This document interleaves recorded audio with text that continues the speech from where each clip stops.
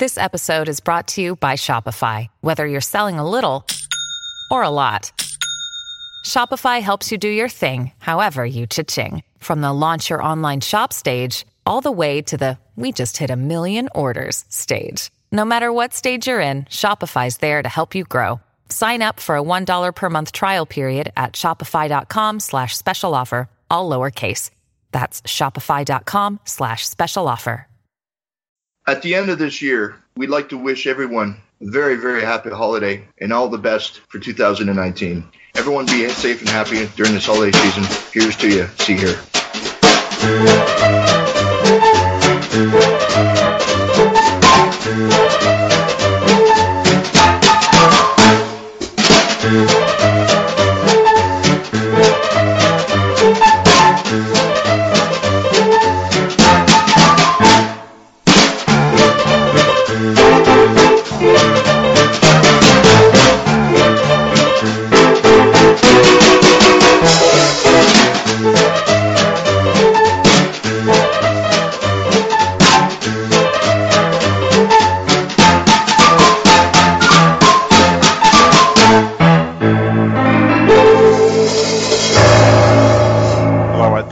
To episode 59 of See Here podcast. Morris is my name.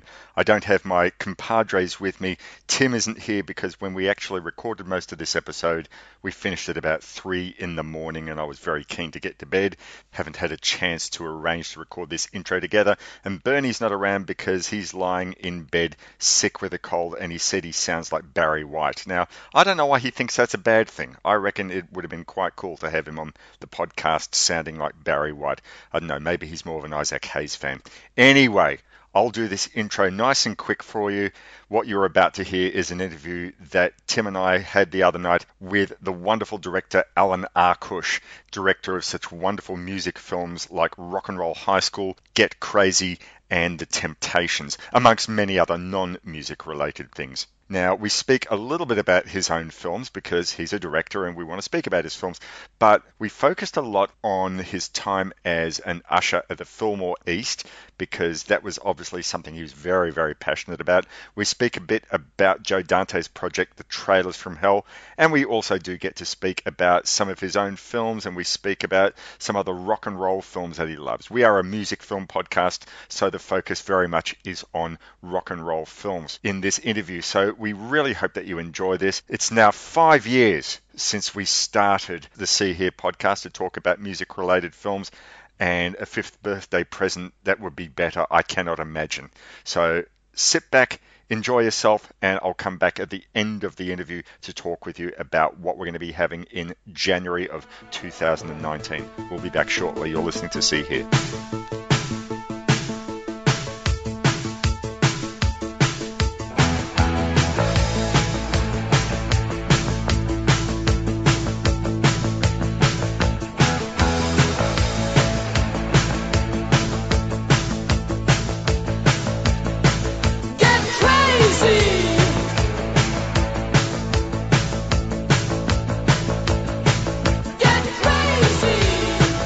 Welcome back to episode 59 of See Here podcast, and Tim and I are absolutely schwitzing. We are so excited because on the other end of a Skype connection, we have in New York, not in Los Angeles. He's on a trip to New York, the wonderful director Allan Arkush. Welcome to See Here podcast, Allan. Oh, thank you. It's nice to be here. We're worldwide on this particular episode. We are. Oh, yeah. We are. Actually, I'm feeling like I missed an opportunity there. I should have introduced you as Alunga Loksh. Oh, you saw my video memoirs. Yes. We'll maybe get into that in a little bit. But sure. Why we've gone and asked you onto the podcast is because we've been listening to your appearance on Gilbert Gottfried's amazing Colossal podcast, plus the videos that you've been putting on the Trailers from Hell website, and you're a huge fan of the history of music-related films. And we'll obviously be getting into some of your own music-related films. But I wanted to start off that you'd gone and said that Hard Day's Night was the film that made you want to become a filmmaker. And it sort of seems unusual because we hear so many stories from musicians who say, I saw the Beatles on the Ed Sullivan Show, or whatever part of the world they were in, they saw the Beatles and they said, that made me want to pick up a guitar or made me want to get a set of Ludwig drums or something like that. But you went a little bit different. You said, I want to become a filmmaker. So what was it about A Hard Day's Night that appealed to you from a storytelling perspective as opposed to becoming a musician?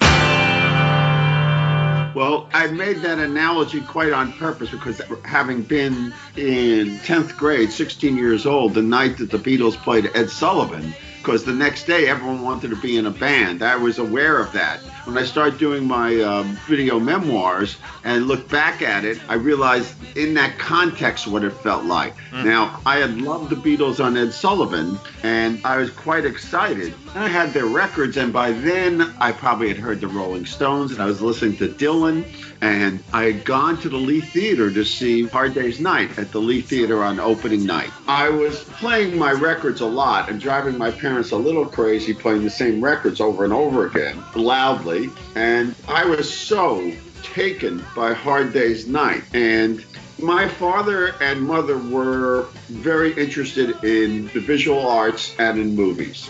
And they also went to see a lot of foreign movies. Right. And I saw foreign movies starting from when I was about 14 years old. So at that point, for 2 years, I was aware of foreign movies. I was certainly aware of classic movies. And they had recommended movies to me. And I'd gone to the Lee Theater and seen them. And we had already seen Lawrence of Arabia, which I just was floored by. It was my idea of a great, great movie. And at that time, the two great movies that most people were aware of my age was like West Side Story and Lawrence of Arabia. Those movies were about places and things that were exotic.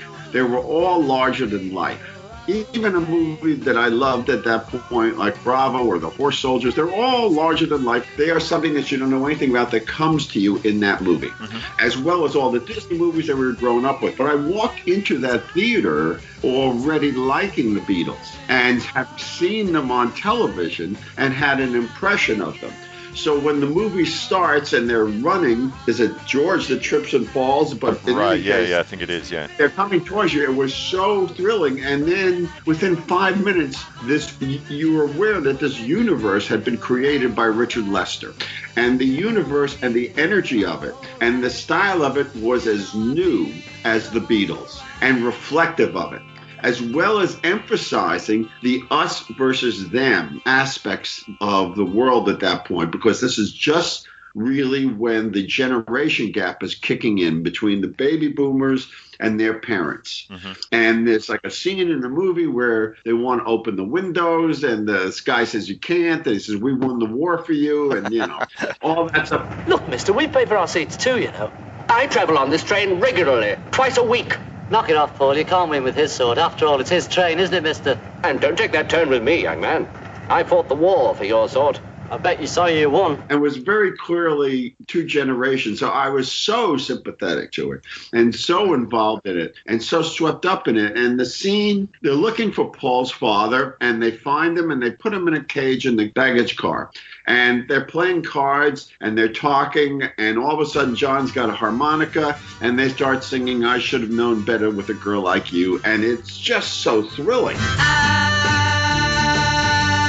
should have known better with a girl like you, that I would love everything that you do, and I do, hey, hey, hey, and I do. And the song coming out of life, you know what I mean? It isn't like they're standing on a stage. They just start singing it, okay? All of a sudden, these girls appear and their instruments appear, and it's so infectious, and the train is bouncing back and forth, and at a certain point, the camera starts dancing along with the Beatles, up and down, back and forth.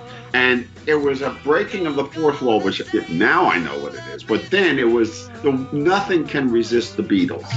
And as the movie went on, the energy of the movie so matched the music, it illustrated the music. And I was so taken with it that at the end of the movie, when the helicopter flies away and they're in it, and the screen starts black, and then as they raise up, and it's like the Beatles ascending into heaven, and the leaflets being thrown, the pictures being thrown out. I was just floored by this. I went home, walked home, very excited. My parents said to me something like, "How was your Beatle movie?" You know, kind of a little condescending. And I stopped and thought about it because it was fantastic. And I said, "Oh, it was great." And then I said, "I think it was really, really well directed." And I had never expressed that thought before as something independent, but it had occurred to me during the movie that someone had liked the Beatles too and interpreted and made it, that there was someone behind it. And I guess that's when it first occurred to me that I would like to see more of this. I would like to do this. Yeah. So that was how it happened for me. So it was the movie. Since I didn't right away react like I want to be a musician, I didn't play drums or guitar or anything, but I was interested in movies. That was the big step. Had you ever met Richard Lester? Yes. Yeah. Before that, he had done It's Trad Dad, which is a little jazz movie, and he had done a short called Running, Jumping, Standing Still, which the Beatles had loved. And if you see in the movie the sequence where they're on the field to Can't Buy Me Love and they're running around, it's all jump cut. That's pretty much Running, Jumping, Standing Still. It's what the Beatles had responded to. It was a very, very shrewd guess by the producers and a wonderful combination of people in the making of the movie.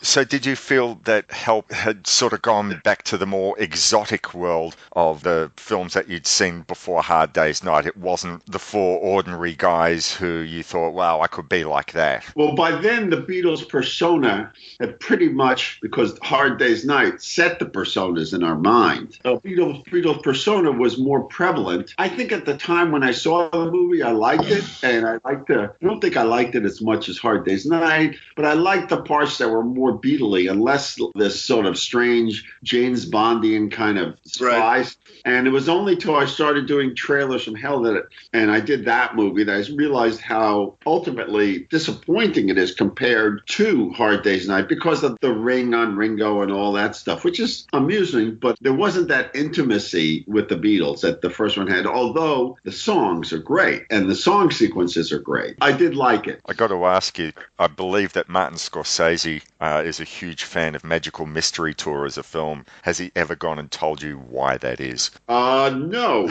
And I remember that coming out, I think when it came out, there was no access to it. It didn't play in theaters right away. And they screened it at the Rock Theater that I was working at the Fillmore East. And so I think we all liked it. I mean, as time has gone on, it doesn't hold up as much. Right. It's certainly the music. Again, the music is great, you know. Its execution is not up to the aspirations of the music. I think Martin Scorsese had said that he liked something about its experimental nature. And certainly when I think his short films, I'm not sure if they were made for while he was still in university, but they came out on DVD a few years ago.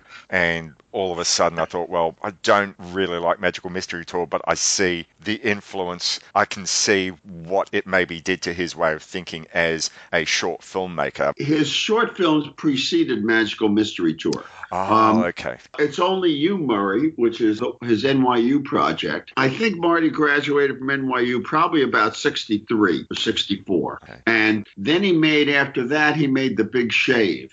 And then by the time he was teaching at NYU, which is where I first encountered him, I think he had started work on Who's That Knocking at My Door? And that movie was produced by the head of the NYU Film School, Haig Manoogian, who was Marty's mentor. I guess Haig helped Marty raise the money or however it was. And so that was a movie they picked up and put down a couple of times as they got more, trying to get distribution, etc. Not to shift gears, but I just wanted to touch on something. When you talked about working at the Fillmore, there's something interesting that I've always found from a social perspective. It's like growing up in the 80s and 90s and getting to see like a lot of bands, myself in bars, you know, like Nirvana and Soundgarden and the Red Hot Chili Peppers when they were starting up and all these bands. At that time, we never really thought there was anything, you know, significant going on. We were just going to see bands. what I want to ask you is that when you had your whole experience of working at the Fillmore with so many monumental bands, what you've talked about being able to see, I mean, I would kill to see just one night of what you've seen. You know, what I want to ask you is that at that time, and not just in music, but also in your education in film, did you really realize at that time that that was really something significant, like that was monumental, or was it just another night at the Fillmore or another night going to see a foreign film, like a Fellini film or something? Well, at the time, there was a unification of a generation through the music that we liked and through the films that we liked. And those things were driving the culture. There is nothing now that really drives the culture in the same way. Maybe you can say that's the internet has that role as an entity, but there was this change in the culture that was going on. There was part and parcel of the 60s that was part of responding to as teenagers, as baby boomers. So I was born in 1948. So when the Beatles appeared in 64 on TV, I was 16. So at a very vulnerable age to influences. And as I saw all those movies, I was feeling that what we were experiencing was different than what my parents had experienced. And the music was more so, it was just so expressive of our generation because it was the first music that was being written by the people who were performing it. Right. And that made a big difference. You became involved in it and you had the access to it was narrower in the sense that if you wanted to see a new band, they would often appear on the Ed Sullivan Show, which was where the Beatles appeared. And you'd see these bands and everyone tuned into the same radio station. So, for instance, American Graffiti is a perfect example of the unification of a generation behind music because they're all listening to the same show as their lives go on. And that's a beautiful illustration of that. Answer the phone, dummy. Pinky's Pizza. Yeah, listen, you got any more of those secret agent spy scopes? Hip parade on the stethoscope. No, the secret agent spy scope, man. That pulls in the moon, the stars, the planets, and the satellites, and the spacemen. You must have the wrong number, partner.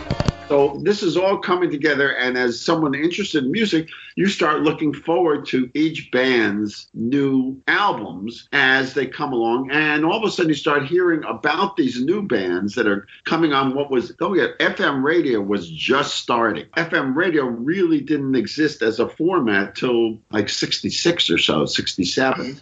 So all of that excitement is going on. When we were working at a new Stones album, a new Beatles record, you'd hear about a group from San Francisco, and that would be the Jefferson Airplane. So when the Fillmore East opened, I went opening night, and I saw opening act was Albert King. So I was just becoming aware of blues. I really wasn't aware of blues as a separate entity and what it was. Until I heard the Rolling Stones and the Paul Butterfield Blues Band. So my way to that was through a white interpretation. I think by the time the Fillmore opened, I had already seen B.B. King play.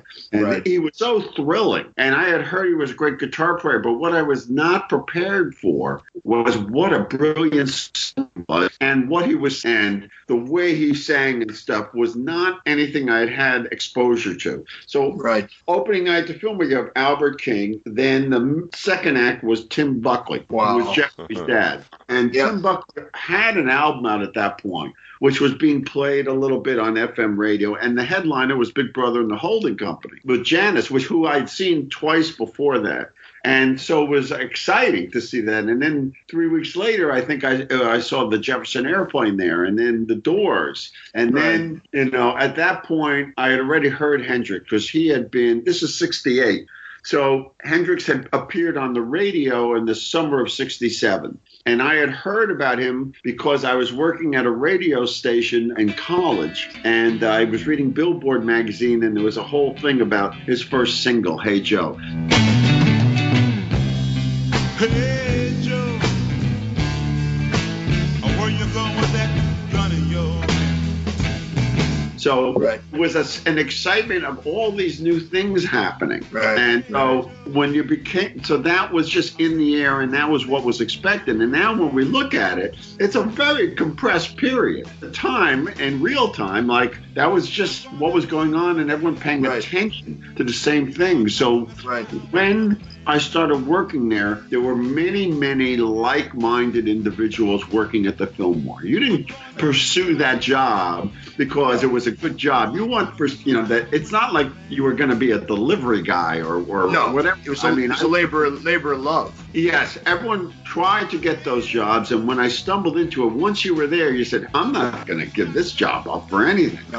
So everyone was a rock fan, so there was much discussion about the music. The level of bands was so high that you could be critical of Creedence Clearwater by saying, well, they just played the same set each night, and who wouldn't die to see that set? Absolutely.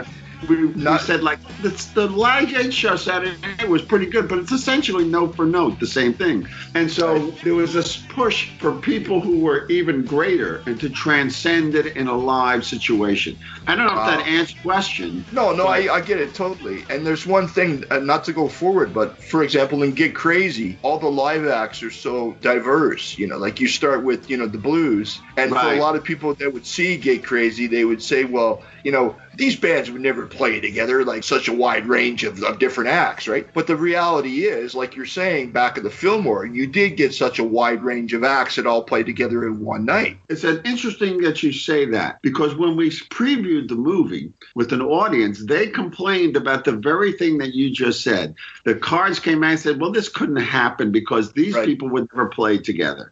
And by then we're in the 80s. So one of the things that killed the Fillmore East was the fact that Bill Graham was not able anymore to book those kinds of shows. To book a show where 10 years after opened, the Staple Singers were on second and Big Brother was holding company, was on headline. Or here's a show where you have the headliner is Neil Young and Crazy Horse. The second band supporting them is the Steve Miller Band.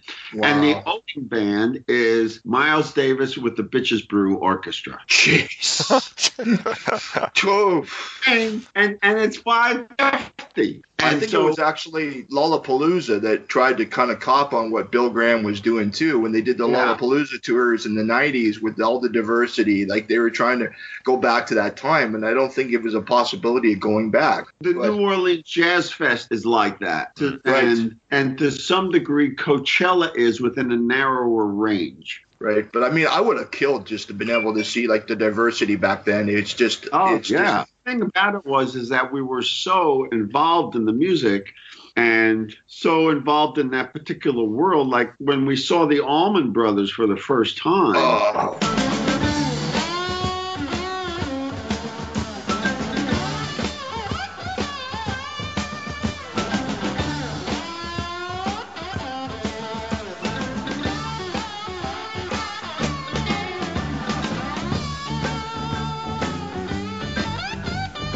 They were the opening band. Ahead of them was another band called Appaloosa, and the headliner was Blood, Sweat, and Tears. Wow. Who at that time had big hit records and stuff. The Allmans could only play for 25 minutes, but they were so impressive. And from their sound check, they were so great. We all wrote up a petition to Bill and gave it to Bill Graham, half a joke, half a real thing, like, bring these guys back. And he brought them back about 8 weeks later. And so the show then was, do you remember an LA group called Love? Yeah, of course, Arthur Lee, Yeah, My Little Red Book and Alone Again.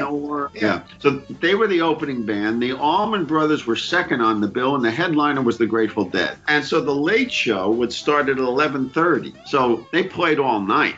And, when you get in a situation like that, too, I find that, like you were talking about the level of musicianship, like everyone had such high standards. But when you get a band like the Allmans that are just, like, killing it, and then they're like, okay, top that. And then the next band actually has to be on their A game because the guys, before them just smoked them. And also you're in a concert hall situation where the people who worked there had come right out of, and the people who set up the Fillmore East in terms of the crew and had come out of NYU Theater School, because the distance between the Fillmore East and the NYU Theater School was 6 inches. Wow. They were right next door to each other in a quirk of history. Wow. And so when they started taking apart the old Yiddish theater, which was the Lowe's Commodore, and making into a rock theater, naturally the theater students are like coming next door going, what's going on? And getting jobs there. The ushers and the stage crew a lot of us were at NYU Film School because they had put up a sign saying that they were looking for ushers, and they put that up in the front of the theater and in one of the dorms at NYU. So that's why you had this rush of NYU kids. And so the stage crew itself, we were a little bit insufferable, but it was made up of theater students, right, playwrights, and student filmmakers, and we all had opinions. And so as we bonded as a group and experienced all these bands, our standards grew. And there were definitely bands that we loved and bands that we loathed. I didn't mean to interrupt, but I was going to say it makes perfect sense now what you're saying when you look at Get Crazy at the beginning when Max is coming in on the flying spaceship. 15 years in this place, and I still can't get a crew to do it right. Because that's like a total theater thing. You know, like you can just see theater students building the props and setting that all up. I mean, so I'm like, yeah, okay, I absolutely understand what you're saying. Yeah, and the manager of the theater who ran it for Bill Graham had been to Carnegie Mellon Theater School, and Joshua White, who ran the Joshua Light Show, had also been to Carnegie Mellon. So there was these people who had had an educational experience about classical theater were now being able to express that in a rock and roll setting. And Bill Graham's big decision was whether he was going to move into New York and have rock theater, but it was going to be theatrical. That was a huge decision because it had only been dance hall stuff before that. The Fillmore West was a dance hall, you know. There wasn't a ordered presentation of a group there was like they would announce them, but it wasn't as formal an announcement. I'm not making it really formal, but like when you walked in the Fillmore East and you saw and you were coming in through the lobby, straight ahead on the light show screen would be bathed in one color. There'd be one light show effect, and there'd be a slide that said, "Welcome to the Fillmore East," and Joshua Light Show under it. It was like a visual playbill. Right. And in fact, for many years, he gave out playbills. That's how much it was still in the traditional system. Wow. So then when the show was about to start and Bill or whoever was going to announce the first band or a band would come on, they'd say the name of the band. The band's name would appear on the screen. As the band started playing and the light show started going, it would go away. And at the end of their act, as they went off the stage, their name would appear. And then when they came back for an encore, name would come on again. So there was a sense of structure to the evening and a presentation which made for the bands to realize that being in New York, that was the height of the touring, and that was the best sound and the best lighting. You were playing the big top. Now, this might sound like a stupid question, but when everybody was trying to bring such a theatrical presentation to all of it, did they ever consider like filming any of this for like archival purposes or like documenting any of it on film? Well, there's Amelie Rothschild's book of I think it's called Welcome to Fillmore East, which is part of her hundreds of photos that she took at the Fillmore. And those are the photos that you see everywhere. And then Amelie got a hold of an early video camera and filmed Jimi Hendrix on New Year's Eve. The Late Show, him doing his whole set with the band of Gypsies. Is that the stuff that just came out? I think that just came out recently. I bought it about 15 years ago as a bootleg. I was in a record store in the West Village, and I hear, Band of Gypsies playing, and I know this show. I was at this show, and now I'm looking through records. I look up at the TV set, and so I go up to the desk, and I say, "Is this the Fillmore East, 1969, 1970 on New Year's Eve?" And the guy's like, "Whoa!" I said, "I was there," and it was a bootleg of Amelie's tape. Then it wasn't even the whole show on that bootleg. Then a couple of years later, they put it out on VHS as a documentary with people talking about Hendrix. And now it's out on DVD. You can get it with the documentary and you can get the whole show on the same DVD. Is that the one with the cabin interviews on it? No, this one is just called Jimi Hendrix Live at the Fillmore, I think. Oh, okay, because I think there's a documentary called Jimi Hendrix, because I've seen it before, the one when he's on the Dick Cavett show and he's being interviewed. Right. Is that the one where he's playing the acoustic version of Hear My Train A-Comin'? Is that documentary?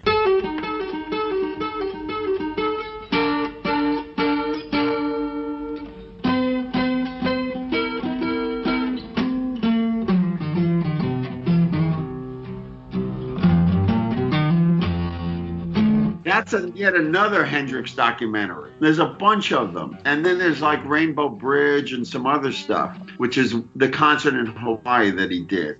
Now, there was also a filming of a TV show, which you can see on YouTube, called Welcome to the Fillmore East, which was done for PBS. And it's very interesting because you can see that it has all of us in it who worked there, setting up the show and changing the marquee and so forth. And then a part of a show, and it's the Byrds and Van Morrison, etc. Wow. So that one for PBS. There was a movie called Who is Harry Kellerman and Why is he saying these things about me with Dustin Hoffman. Yep. And they filmed a scene at the Fillmore for that. That was about it that I know of. There's probably more. Every once in a while you see a little piece of film show up, which was shot there from a news show. But like you were saying about things being in the vaults in the past, things coming out, you'll never know. Maybe there were other people there that had shot stuff and suddenly things come out. Because now they're finding film prints of things like, for example, like that Metropolis print that they found down in South America and they thought it was long gone. You never know where things just come up out of nowhere again. And oh my God, we suddenly have footage of something this monumental. Well, it's not quite on the level of Metropolis,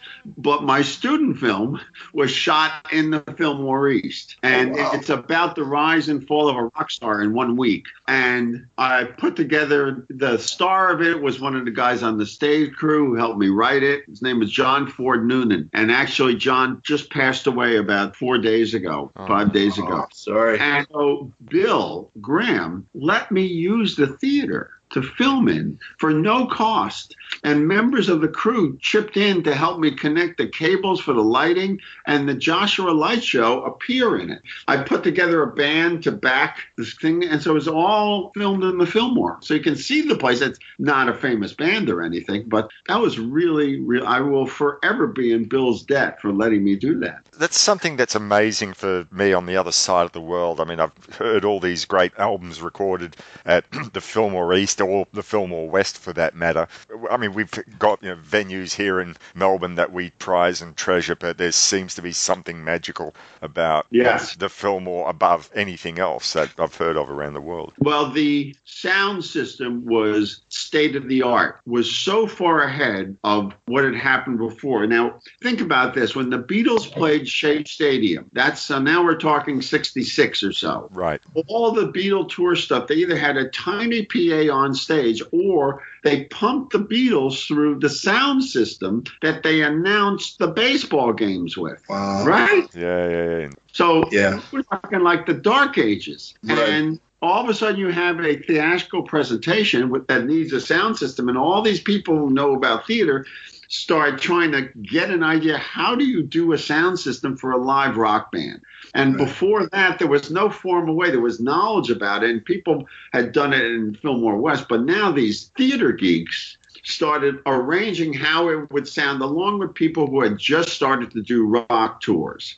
So they really took the concept of it and refined it, and they were the first ones to actually put speakers up in the air so that they would go aim directly at the balcony. No one had ever thought of this before. Now it's every concert you go to. There are speakers up high and speakers down low, and they started tuning the sound system, which no one had ever done for frequencies. And then as they got more and more into it, they started tuning the theater and putting up padding and checking the theater for pink noise and white noise and so forth. So when bands played there, it would sound as good as it was ever going to sound with great monitors. It's only 2,700 seats, so the feedback was great, in terms of being right by the audience. You were presented the way you looked and everything. You had no worries. You were going to look as good as you were. So everything was right for doing a great performance. And you played 4 times in one weekend. So you had played a Friday night early show, which was always the one where they were the most tense and excited. Then there'd be Friday night late show, which was usually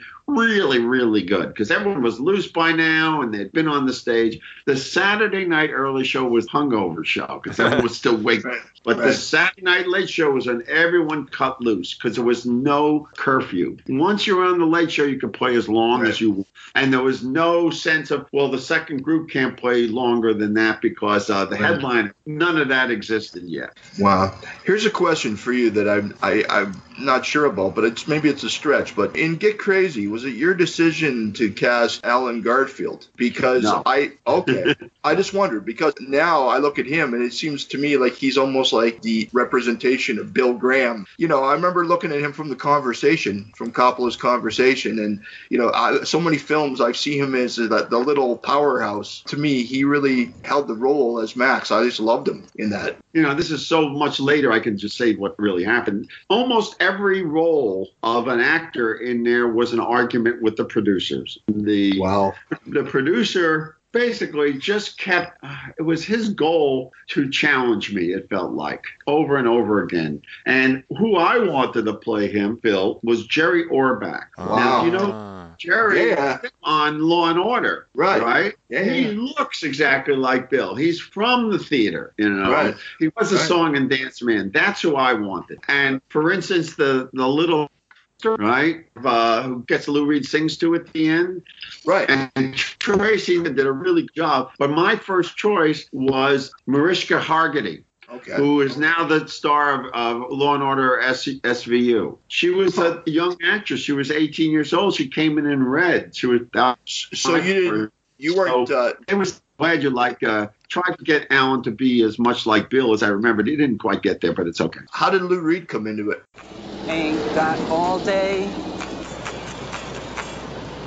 Hey man, it's dark out there. What's going on? Night. Night? What time is it? 20 to 12. 20 to 12? I've got a show to do. Step on it.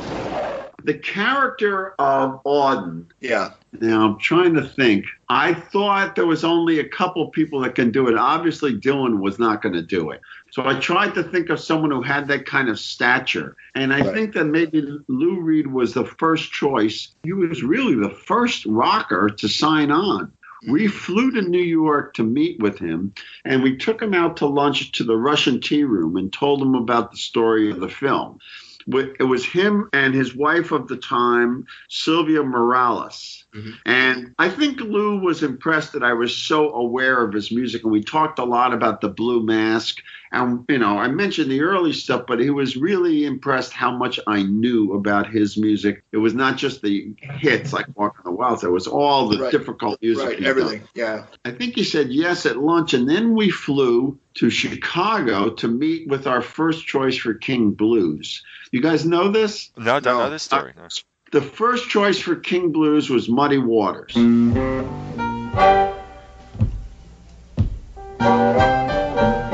gypsy woman told my mother before I was born, you got a boy child coming, gonna be a son of a gun. Oh, wow. I know. And the last choice. And we met Muddy at the Chicago airport and he came walking towards us, and he was wearing these sort of golf pants, these brown acrylic golf pants and a Hawaiian shirt. And he gave off such a vibe. I mean, people didn't know who he was, but they knew he was somebody. And we sat down. I think his daughter was with him. And his daughter and us, we talked, and Muddy hadn't read the script, but we told him the story and what we were trying to do with the character of King Blues, and put a character in there in which all rock and roll comes from. That's why everybody does Hoochie Coochie Man. That's the point. And at the end of the conversation, he looked at me and he looked at his daughter and he said, I believe this young man is telling the truth and I'd like to do this movie. So he was signed up to do the movie, and then he had developed his heart trouble got worse. So he had to bow out. And that's how we got the guy that we got. And the parts that were the hardest to cast was Captain Cloud. We tried to get Dr. John to do it, a bunch of different people, but that didn't work. And that's when we came up with the idea of one of the guys from Flo and Eddie. I don't remember who recommended, but Howard was perfect. And he's great in that. The hard part was the Nada band. Right. Nada. And where I got the idea from that was there was a really good nightclub in New York on 12th Street and 3rd Avenue, somewhere around there. And that's where a lot of bands played. They had a Christmas show every year where all the locals would come and do songs. And there was a lot of women who got together and did covers of great songs, and they formed together as a group so they could sing their favorite songs. And it was so much fun watching them. That's where I got the idea of them being a band that existed and them having a pet that they kept with them on a chain, and that was Iggy Pop. And that was, of course, who we got. Yeah. Here's who we offered it to. We offered it to the B-52s. They said no. To the Roche sisters, they said no. I think we offered it to Joan Jett. Was she around then? Yes. Almost every female singer said no until we saw a video of Laurie Eastside.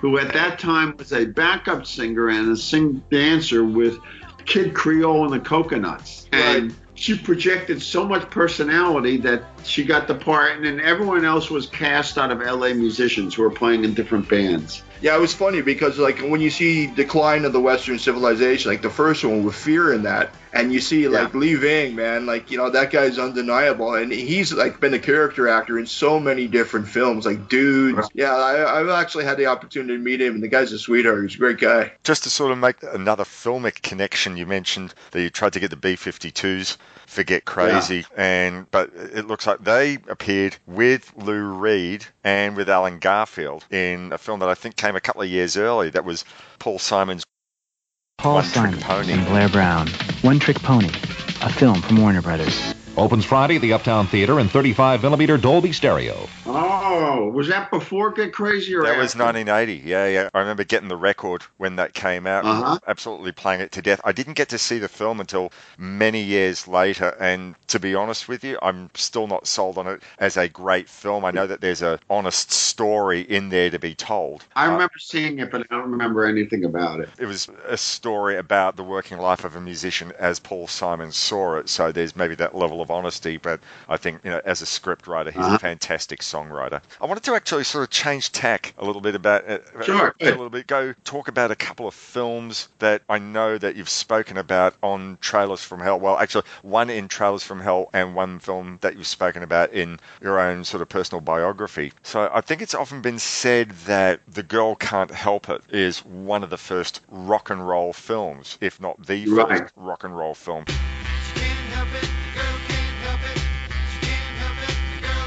If she walks by, the men folk getting gross. If she winks an eye, red lights turn to toe. If she got a lot of what they call the most. And it was on my list of shame. I actually sort of only watched it for the first time maybe about a month ago. So my bad, but I finally got around to it. And I'm wondering, does it really qualify as a rock and roll film? We can't sort of underestimate the importance of having people like, you know, Little Richard and Eddie Cochran, you know, exposed at a time to the cinema audience when, you know, it would have otherwise sort of been hard for them. And yet, when watching that film, it's almost like the Torch song wins the day, and the values are still your parents' conservative values, and rock and roll is still sort of seen as something trivial, which I guess it would be for many years to come. Well, you have to Frank Tashlin, who is a great director, he's of a different generation, and in a way, since he was not just as a director, he was an observer of the social scene. He always was a satirist of what was going on, and you can see that in his Jerry Lewis movies, and you could see that in his cartoons, which he was a director of cartoons for Warner Brothers, for Looney Tunes. Hence his usage of gags and stuff that were cartoon-like, and bringing that over into movies. So in a way, he actually has a kind of love-hate relationship with music. I think he liked the anarchy of it and the fun of it, but I don't think he bought it as something worthy of the culture that he represented. I don't think there's any, and I can be corrected about this, I don't think there's any music movie of that particular era. You know, you're talking about the 50s into the early 60s, that in any way presents the music as it was. You know, if you look at all those AIP type movies like Rock All Night and all of that, everyone watching the bands is sitting at tables in a nightclub and like what looks like prom dresses with no reaction. You know, the biggest reaction I think you see in a movie, now that I think about it, is High School Confidential. When Jerry Lee Lewis arrives at the high school, which was one of the inspirations for Rock and Roll High School, and everyone's dancing around him. But there was none of that. If they presented the artist, they presented them in the most sterile possible way because they didn't know better. They were taking it from TV variety shows, and the fans were dead on their feet. You know, there's just no sense of it. Obviously, what I liked Girl Can't Help It, I liked its playing with the form. The beginning of it, where it stretches it into CinemaScope, and I think I liked how he shot the music. It was so imaginative. Julie London, you know, singing Cry Me a River. Joey Ramone singing I Want You Around. I want you around. I want you around. They're selling us. They're gonna make a fuss about the two of us. And if you look at them side by side, there's many of the same jokes and many of the same ideas. And then later on, I did Shake, Rattle, and Rock, and Renee Zellweger's, there's a whole dance and thing to The Girl Can't Help It as my homage to it. So those were the kinds of movies that were around. And Rock and Roll High School is essentially a remake of Shake, Rattle, and Rock, which is the kids who want rock and roll. The school hates the music, and it ends up in a trial where they put rock and roll on trial. So when I did the version of Shake, Rattle, and Rock that I did in 1995, I basically lifted the entire plot. It's a closer homage than Rock and Roll High School was. The other film I sort of wanted to get some more thoughts from you, and this is one that you mentioned, I think you devoted like a whole segment to your love of The Who in your biography videos, and I was so thrilled to see you bring out a copy of The Kids Are All Right. Roger from Oz. What's the next song you're gonna do? My Generation. Your Generation. Yeah. Well, I can really identify with that because I really identify with these guys. I dig them. And this is which is a film I've seen more times than I care to remember, and was actually even privileged to have seen it on the big screen. Even got to see it at a revival house here in Melbourne. And yet it's far from being your conventional documentary. There's no narration. There's no sense of telling a story from start to finish. They go from this video clip to that video clip to a bit of an interview here, and Keith Moon being whipped by a dominatrix there. And yet you come out and you really get an idea of what The Who are all about and who they were, which may not have been possible if it had been a more conventional documentary. So just wanted to get some of your thoughts about The Kids Are All Right, and could that have been made as a conventional documentary? Yeah, I saw that very early on because I think New World Pictures distributed it. And so I saw an early screening of it, and I got to know Jeff Stein, who directed it. And Jeff became a really great rock video director. He's one of the top video directors of the 80s. I love the fact that there's no narration or anything like that. And I've shown it to my kids a lot. They are the Smothers Brothers. Yep. I think they were like 9, 10 years old. Thought it was hilarious. He said, I'm Roger from Oz and all that kind of stuff, you know. So I think that also the concert presentations of Keith Moon are really powerful because now we know it's the last time we would ever see Keith Moon. Right. And I thought the way that Jeff filmed Won't Get It Again and Bob O'Reilly, really exciting and much, much more exciting cynic and showing of love for rock than you usually find is something shot on a soundstage. You know, those feel like live performances, and the intensity is there. And Jeff had grown up in the New York area, and he had been someone who had come to the Fillmore East. He was at the Fillmore East the night that the theater caught fire during the Who's first show of Tommy. He was in that audience. Wow. And so Jeff and I talked about it. One thing I find interesting with music movies is that in the 80s, you know, I wouldn't officially call them grindhouses, but I remember when a lot of the repertoire cinemas would have the all-nighters on the weekends on Friday and Saturday nights. And it was almost like they were trying to replicate, like, you know, what went on at the Fillmore, because we'd get to see The Song Remains the Same, and then we'd get to see maybe Tommy or The Kids Are All Right, or they would show, you know, all that. Like, all night would be like 3 or 4 music films, and then they'd show Enter the Dragon, you know, like at about 4 a.m. But it's just this whole thing about where it's almost like they were trying to replicate that whole experience, you know, with the music movies. Is everybody in? Is everybody in? The ceremony is about to begin. A film that we spoke about on the show earlier on this year was The Doors, and I'd successfully avoided actually watching the film till earlier on this year. The Oliver Stone.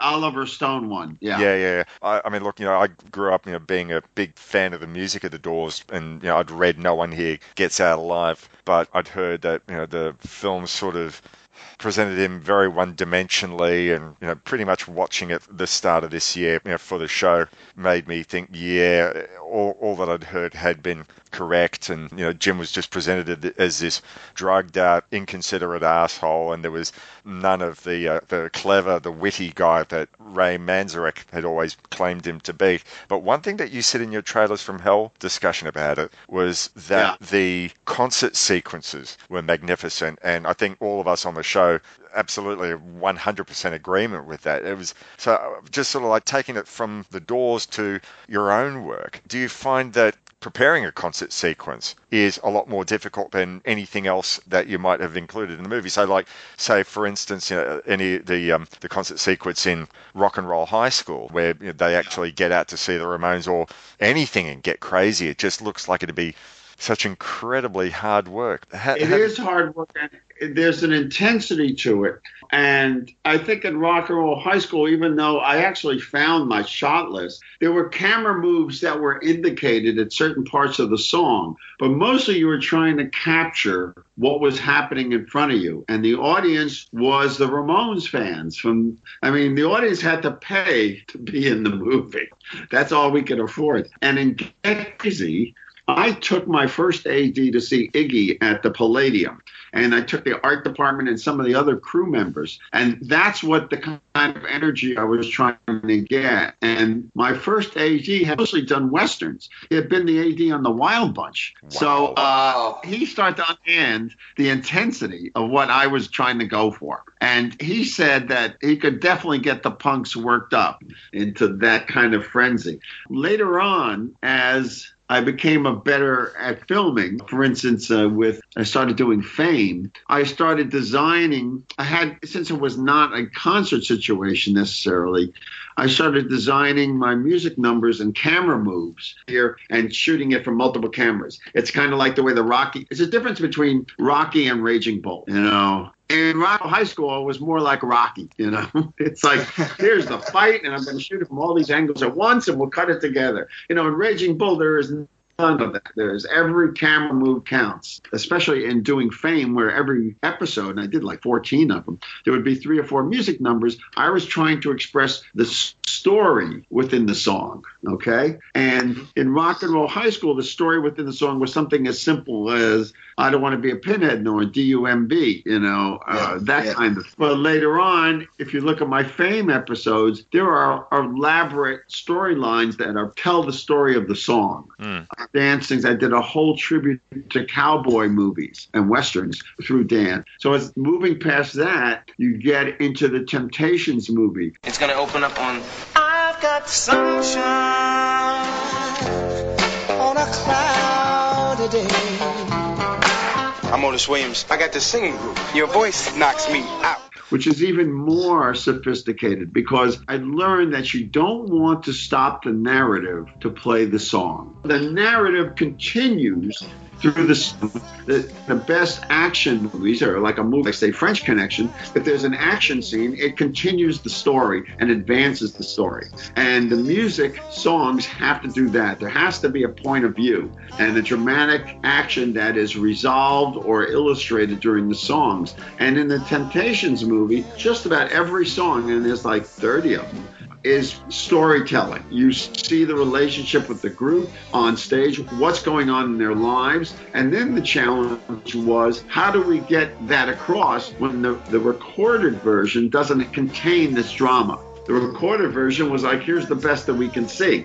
So that's why we re-recorded some of the Temptation songs at great peril, because they're classics, to give it the edge of what was needed dramatically to tell the story. And Otis was okay with that? Oh, yes. Yeah. That was because the producer of the Temptations movie was Suzanne DePass, who had worked at Motown, So when we did I'm Losing You, we did it with more funk and more anger because we presented it in a situation where David Ruffin was basically telling the group, get lost. I don't need you. Right. So it needed that built in, so the acting begins in the recording studio so that it ends up on the screen now. We did not change My Girl. You just can't. And the one place that kind of bumped was the song worked great is Ain't Too Proud to Beg, but Ain't Too Proud to Beg fades out, and we used it as a live performance. So we tried adding a little musical ending on it, so it felt like it.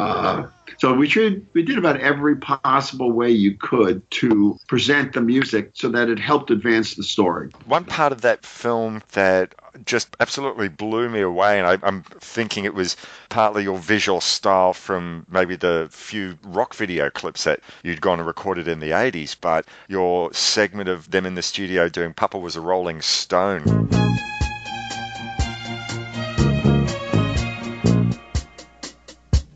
It was the 3rd of September. That day I'll always remember. Yes, I will. 'Cause that was the day that my daddy died. I never got a chance to see him. Never heard nothing but bad. Just thought the visual flair on that just blew me away. That's so fantastic. I'm glad you point out because I don't get to talk enough about that. And that is probably one of the best things I've ever directed when I look at it. It was always the centerpiece to the film once the script started moving along. And I remember the first time I heard the song, how floored I was by it and how much I loved it over the years. And as the story of the band was coming along, I realized that what the song is saying is about their lives. And if it isn't a rock band or a group like that, it's a basketball team or a baseball team. It's when men go out away from their homes and live together and work together towards a common goal. And what they're doing can be interpreted as play, right?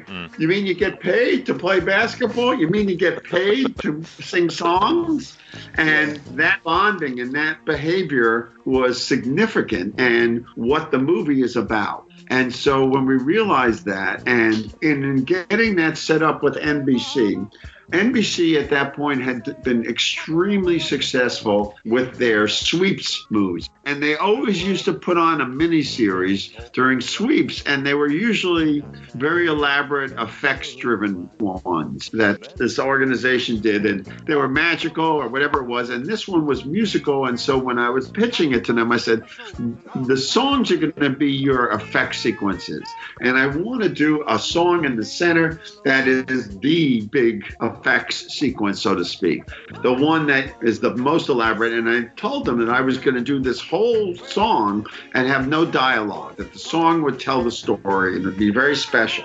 And when I did my shot list for it, what we decided to do was, throughout filming, we would find pieces from certain scenes that would be in that. So if we were in a dressing room set, that's when I shot the stuff of David doing dressing room things. And it was something I had experimented with on Shake, Rattle, and Rock, was shooting dialogue instead of 24 frames a second, 12 frames a second, and printing it twice. So you get that staccato effect. Right. And the abusive, father, the abusive member of the band who was drunk all the time, arguing stuff, but you didn't have to hear what he said. It looked very stylized, but you understood the anger and the angst of it. And in between that, it was a very specific interpretation of how that song is built. One of the things I like best in the great music biographies is where they explain the music to you and how they...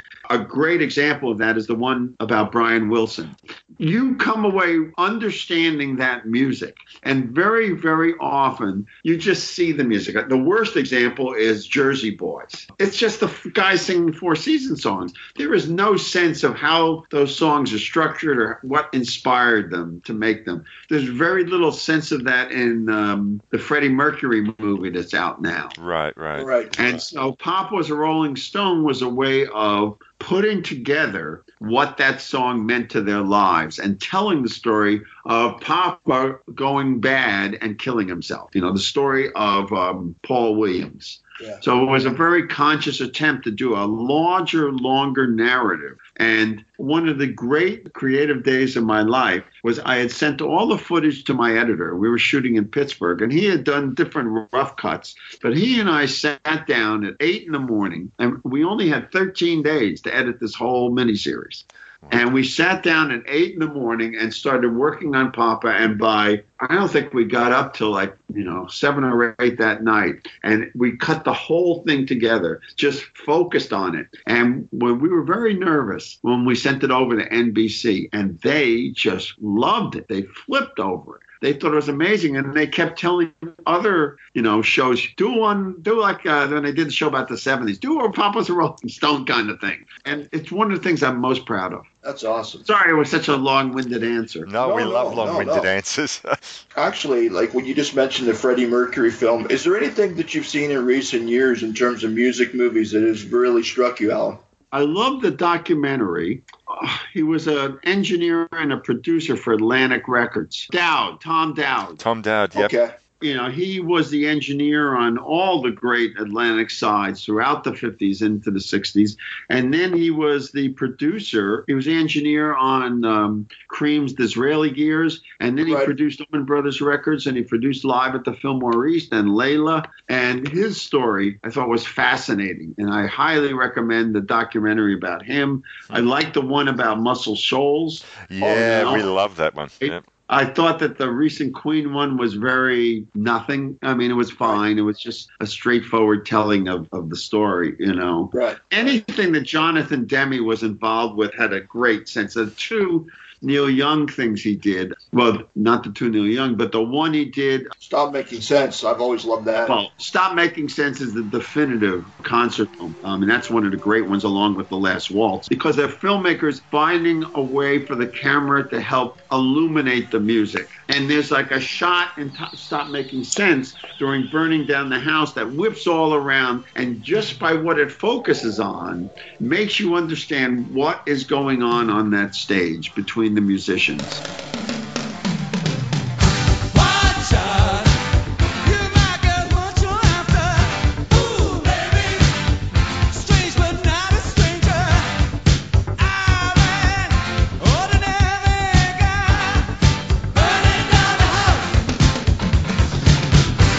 Scorsese always does that. When you look at Scorsese's Rolling Stones, Shine a Light, just what the camera captured is going on between those members of that band tells you how the Rolling Stones music works when it's being played live. Get that DVD and look at, watch Hot, Hot, Hot, which is not a really well-known Stones song. It's about the fourth song in that concert. And you can see the first couple songs are really good. It's the Stones. They can't screw up anymore. They're really good. But when Hot, Hot, Hot comes on, and about halfway during the first verse, and Keith is doing that call and response of playing a lick and mix singing, you see it lock in. New York was cold and damp. TV was just a blank. Looks like another dead damn Sunday. What about an early night? But it doesn't feel so bright. Do the sheets feel cold and lonely?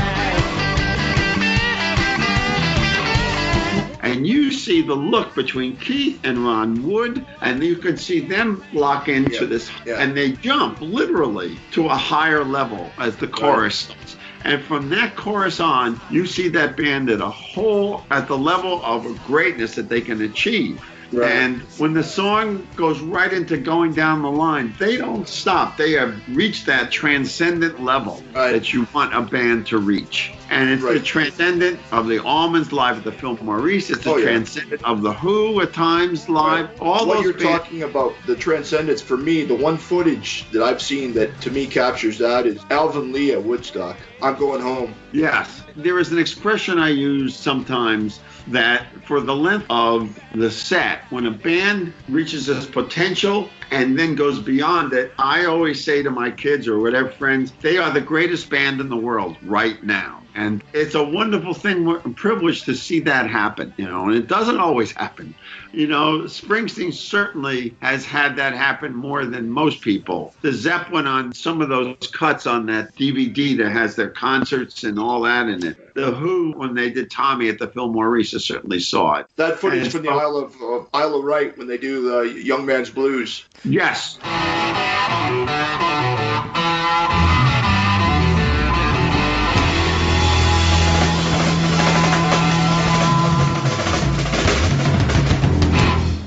Well, a young man ain't got nothing in the world these days.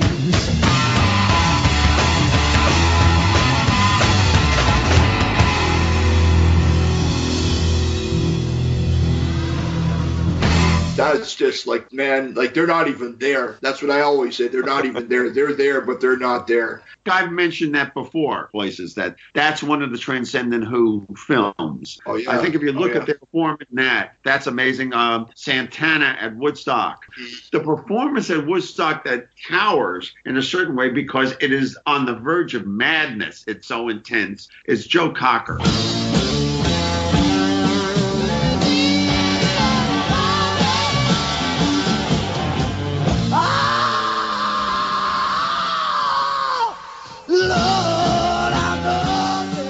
It's him with the Grease Band at Woods doing A Little Help from My Friends. Right. And it's basically one shot. He is so into what he's doing and so gone. At one point, he drops out of the frame. He's so insane, Right. And the cameraman's like, where did he go? And he pops up into the frame. Right. We're speaking before about what you really loved about Love and Mercy, the Brian Wilson film of a couple of years ago, was the fact that they focused on the music rather than Brian's creativity being a side issue to the story of, all the difficulties that he faced. Brian? I love that. Brian? Yeah. I think you might have screwed up here. Really? Let me see. Well, you've got Lyle playing in D, and the rest of us are in A major. Yeah, that's right. How does that work? 2 bass lines in 2 different keys? Well, it works in my head. It's all playing in my head, the orchestration and the 5 vocal parts. And I think it's going to work. Let's try it. Al, here's how I want you to do it. It goes,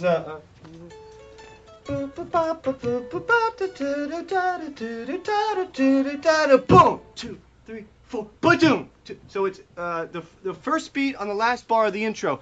Boom, 2, 3, 4. They decide to tell 2 stories from a short period of time rather than sort of like, say, right, in 2 hours we're going to give you 40 years of the Beach Boys or 40 years of Brian Wilson. We'll tell you two stories and weave in and out. And some of the films that I've really thought have been successful about a band or a performer have been one that have focused on one story within their period of time. So Backbeat from the early 90s was more about the relationship between John Lennon and Stuart Sutcliffe. Do you remember that film, Allan? Yes, yeah. Sometimes music movies are much better when they just keep it to a defined length of time. Because the basic stories, going back to the Doors movie, it's always the same. What's interesting is the rise and the discovery, and then the successful, and then there's the degeneration and the fall. Right. Right. That's why the Doors movie's first half is a lot more fun than the second half. There's also a certain goofiness in the Doors movie, like when they write "Light My Fire." It's as corny as writing a song in a classic Hollywood musical. I call it "Light My Fire." Figure if I'm going to compete with your stuff, it better be about earth, snakes, or fire. I like it. Sounds like the Birds, though, man. But I like it. I like it. It's good. A little Latin beat will do it some justice. Maybe put a couple long solos over, like Coltrane did on My Favorite Things. Start over, man. Yeah, A minor, B minus, jazz. Yeah, man, yeah. Need some kind of... George Gershwin, we're thinking of Rhapsody in Blue, Yes. But it's goofy, but it's fun. But once he becomes a bad alcoholic, it's less interesting. Right. We've got a friend of the show who works as a script editor, and he's been telling us about this film, which they're still waiting to get the green light from, but it focuses on a story about Joe Strummer, who was in the midst of the hurricane that was the Clash, and I think management went and told him and his girlfriend to just go away for a weekend and to get his head together because he was so frazzled by the success of the Clash. And the film that they're going to make is just about that weekend, and that to me sounds so fascinating. I'm thinking, wow, that'll be great. It'll be more of a character piece. What's the name of the other guy? Mick Jones. Yes. Yeah. Right. Mick Jones's relationship with the woman from the Slits. Ari Up or no? The guitar player. Yeah, I know who you're talking about. Yes, she's written an excellent book called Music, Music, Music, Close, Close, Close, Boys, Boys, Boys, something like that. Yep. I highly recommend her book. It's one of the best rock bios I've ever read, as is the one from Sleater Kinney, her book. She's an actress now.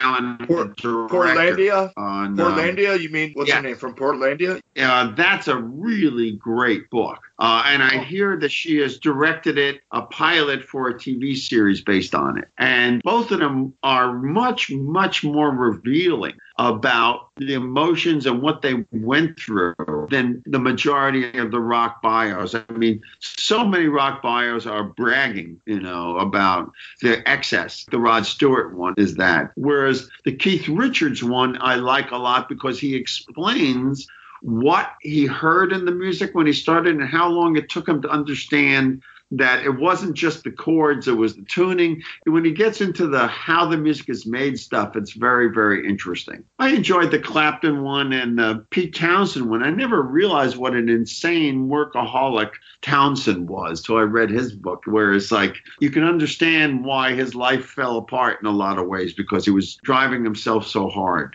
So, yeah. Before we go, just on a side note, I just wanted to say I really, really wanted to thank you and Mr. Dante for the trailers from hell. Whether it's mine or not, here's my admission, guys. If I could do nothing else for the rest of my life, I would do trailers from hell every day. Hello, I'm Allan Arkush, and this is Trailers from Hell. Absolutely. Do you want me to go through the process a little bit? Please, absolutely. Well, how it works is this. I won't go into the history of it because maybe you'll interview Joe and he'll be able to do that. Okay, so once you're involved and Joe has you on the list of people, he will give you a phone call and he'll say, or send you an email and say, okay, we're going to film in 3 weeks. And these are the 2 days we're filming on, and it's filmed in his house in the living room. Okay. And we're in front of a green screen. He'll say, pick 5 movies, and he used to send the list of all the movies that had been picked, but he doesn't do that anymore. But so anyway, pick 5 movies, and then those who know, we would often send an email back and say, pick the movies you want to do. It isn't always 5. We would send back an email, great. Is there anything that you need? Because he may have 2 Sidney Lumet movies and needs a third to do a week of programming. Right. There's a bunch of films that he has that have never been presented because they're odd and they don't fit into the programming idea. He needs to make the week out of it. Right. You know how each week has a theme. Yeah. So that'll be the first thing, and he'll say, yeah, I need this, or I'll need, I need another Mario Bava or another Jimmy Stewart or whatever it is. So then I start thinking about what movies I'd like to do. And which ones? I often think about my favorite movies. So then the thing is, okay, so I'll write down the favorite movies, and then I'll go on YouTube and try and find the trailers, or I will have the DVD already and look at the trailer and see what it's like and see if it's suitable. Sometimes the trailers, if it's like a Hitchcock movie, he's going to talk the whole time. So for me, that's not that interesting. So you find the movies and you come up with a list of, I always try to have a classic movie, a more contemporary movie, an oddball movie, a variety of things. And lately I've been doing a lot of Brian De Palma movies because I find that it's easy to talk about them and there's so much critical back and forth about De Palma. People like him or hate him. So you pick the themes, and then the fun part happens. You start to read about the director and the movie. Now, I have a library of books about directors, so I start with that, and then you go online and find all the information, and then I take notes about, I didn't know that before, and I didn't know that Howard Hawks thought that Only Angels Have Wings was his most realistic movie. I went,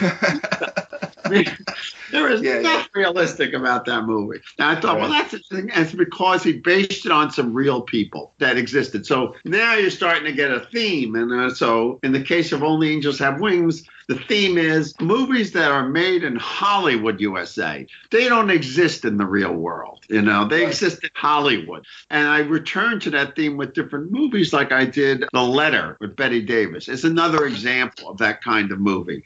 Right. That is not Singapore. No. That is Singapore.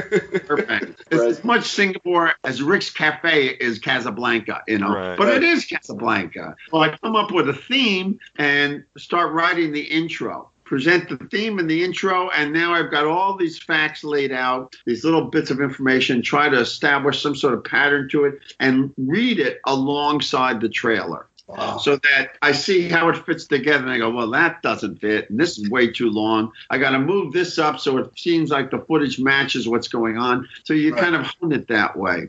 The hardest for me is memorizing the intro. It just flies out of my head, and so Joe has set up now a teleprompter so we can actually read our intros, because some of them myself get pretty intricate. Other people, it's very simple. But I really try then to make it so that when the trailer is going, I'm reading it off a sheet, right? And I practice it enough, I know where to pause so that the action can happen. So in a way, very often the ones that I do, you don't have to edit anything. You just slip it on there, and it all works out.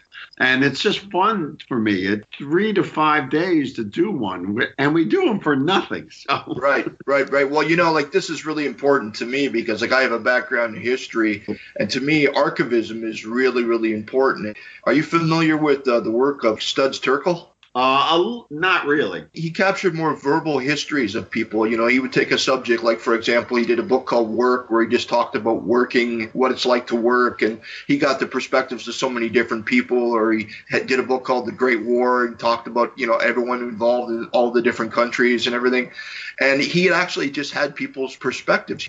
Right. That's a very important thing when it comes to film from the 60s and 70s and 80s now, because I think a lot of things have been cast aside, and I think a lot of things have been just left to the wayside, and it's important to archive these things and to show the relevance. And exactly, and then that's why when Larry Karaszewski is just great at finding, his taste is so wide-ranging in what he's seen. He will very often put up films that nobody has seen or no one has thought about them that way. Right. And then every once in a while, I'll realize, like I did when I did Goodfellas. I was shocked that no one had done Goodfellas yet, Right. so I came up with the concept of it's the kind of film that if you come across it on cable, you're going to stop, watch 5 minutes yourself. I'm just going to watch till he goes into the Copa. I want to see that shot that goes through the Copa kitchen. And then you go, then you end up watching the whole thing. I call those movies of gravitational pull. So that was my theory.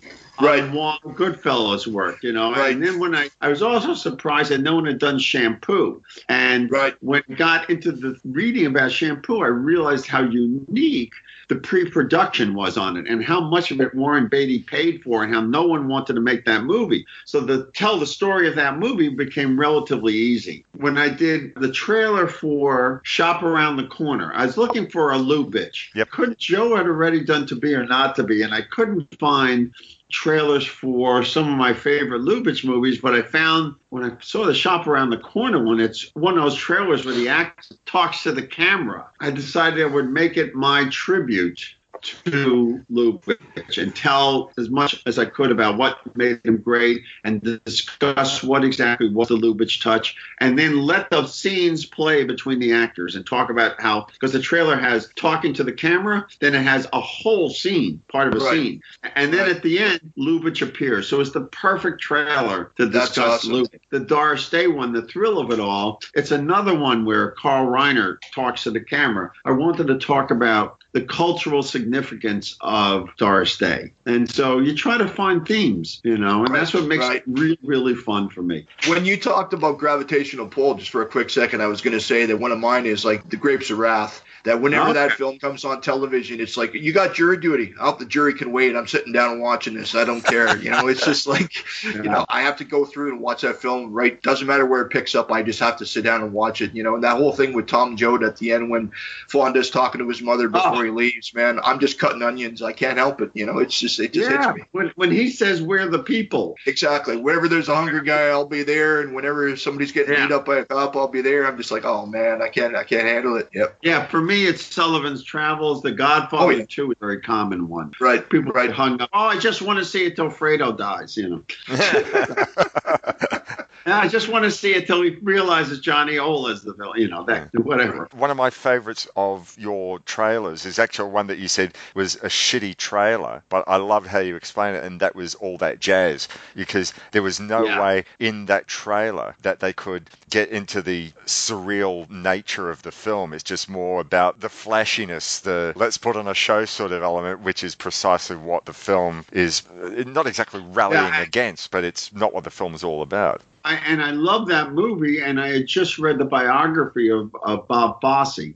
And in reading the biography, I realized how the movie was really every beat in his life. Sometimes I'll read a biography of a filmmaker, and right away I'll want to do a trailer from hell about it. And that's certainly, or I'll find the stuff that I find fascinating, like how many films the classic directors actually directed. I mean, Michael Curtiz, 200-something films, you know, Roll Wall. That's why I did Wild Boys for the Road, because William Wellman directed so many movies in the early 30s, and I always liked Wild to the Road. So that's about it. What do you have anything in closing, Morris? I wanted to echo what Tim said. We're so immensely grateful that you've taken the time, and we've just really, really enjoyed this conversation about music and films. And immensely. And you know, I have to say, Allan, that you've given us both a Christmas present here, and I really, really want to thank you for this, you know, giving your time to us. I've always admired everything that you've been involved in right from the get-go. Like I said, you know, being a kid in grade 5 and catching shit for that film and Hollywood Boulevard, I mean, you know, and then coming back and seeing it later again, you know, and loving it. Seeing Rock and Roll High School at the drive-in, and thank you so much. We really, really appreciate it. Thank you. And I think just keep track of Trailers from Hell. I got a couple more coming up. The Geisha Boy, the Jerry Lewis one, is coming. Oh, wow. If you get Netflix, took a look at the series called the Lemony Snicket one, a series one, Fortunate Events. I read those books to my son when he was really, really young, and I was only saying to him today, I'm still not up to the Hostile Hospital episodes, which I know were the That's the one I directed, and I directed a new series for Netflix. They'll be coming out in the spring. It's called Another Life. I'm going to keep my eyes open for that, definitely. And, on my Facebook page, the Memories and Music, Music and Memories, Music and Stories. Yep, that's also on That's something I wanted to point out to the listeners. If you go to trailersfromhell.com and look under Gurus or just do a search for Allan, then you'll get a link to not just his Trailers from Hell presentations, but also he's doing his biography, as it were, in multiple parts. I've not watched absolutely every episode, but I've watched about 4 or 5 of them. Okay, well, this is great, guys, talking to people around the world. And have a great holiday. All the you best too. to you. Thank you, Allan. Thanks very much, Allan. Bye. You're listening to episode 59 of the See Here podcast. We'll be back in a moment to tell you what's happening next month.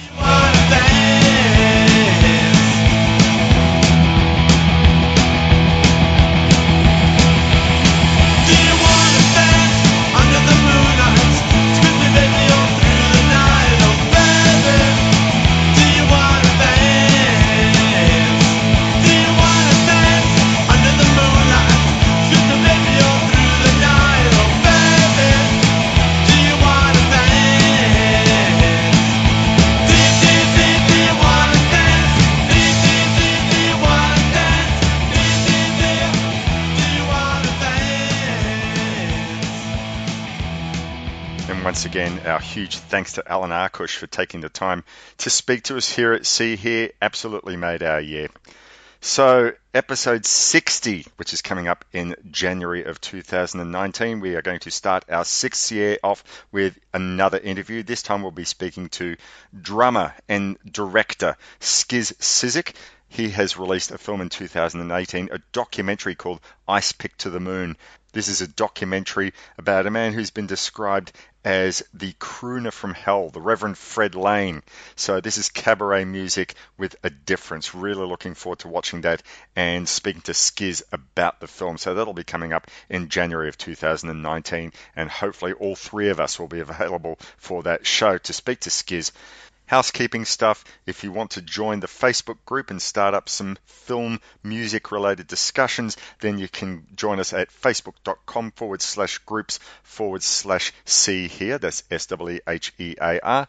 You can now listen to us on Stitcher and on Spotify, as well as subscribing to iTunes or downloading from the website seehere.podbean.com. All the usual sorts of stuff. I'm sure you know that if you've been listening to us for a while. If you happen to be listening to us for the first time because of our interview with Allan Arkush, thank you. Welcome aboard. We hope that you choose to continue to listen, and those are the ways that you can download us in the future should you choose to do so. So as the year comes to a close, I think I can speak for Tim and Bernie when I say that we've had a wonderful year. We've really enjoyed presenting these shows to you. We do that every year. However, I think this has been a particularly great year. We've had some fun with some unusual choices and some great interviews, and we're going to continue with another couple of months of interviews before getting back to the usual sorts of review type shows that we do. I wish to quickly also thank anyone who was a co-presenter with us this year. So that goes out to Mike White, Professor Michael Benton, and Kerry Fristow. Thanks all of you to joining us for the wonderful discussions that we had. Plus also huge thanks to anyone who granted us an interview for this year to talk about their film work. I'll probably open up the lines sometime in February to get suggestions for requests for films that we should discuss in 2019, bearing in mind that we still have one film from 2018 that was a request from Tyler Kennedy to speak about, so maybe we'll be covering that in March or April. And then we'll get into debt for the next round of requests. Thanks for your patience. Anyway, have a wonderful holiday season. Celebrate Christmas, Kwanzaa, Festivus. Hanukkah is already over at the time as I'm recording this, but happy Hanukkah for next year. So until we speak again in January 2019, have a wonderful time and look after each other. Be nice to each other. We'll speak to you next year. All the best. Cheers.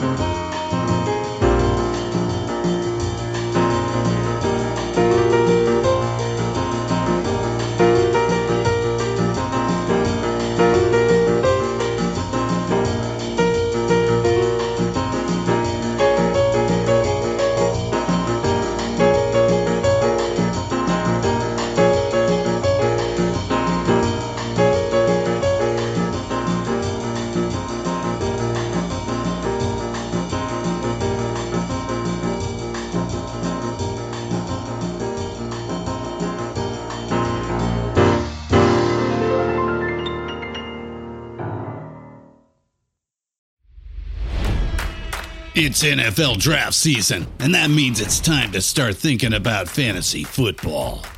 FantasyPoints.com features industry-leading experts and prognosticators using proprietary hand-charted data to help you score more fantasy points. FantasyPoints.com is the place to go for whatever kind of fantasy football you play. Whether you play fantasy football, daily fantasy sports, or do a little bit of everything, Fantasy Points has the meticulously researched content to guide you to victory. And why wait for the fall? Fantasy Points also covers the new spring football league, the UFL. Join the guru, John Hansen, Scott Barrett, Joe Dolan, and other massive names in the fantasy football universe with an exclusive offer. Use code Pantheon for 15% off any Fantasy Points package, including the all-in package, with access to every article, tool, and data nugget that Fantasy Points has to offer. That's FantasyPoints.com and code Pantheon for 15% off at Fantasy Points. FantasyPoints.com, code Pantheon. Score more fantasy points.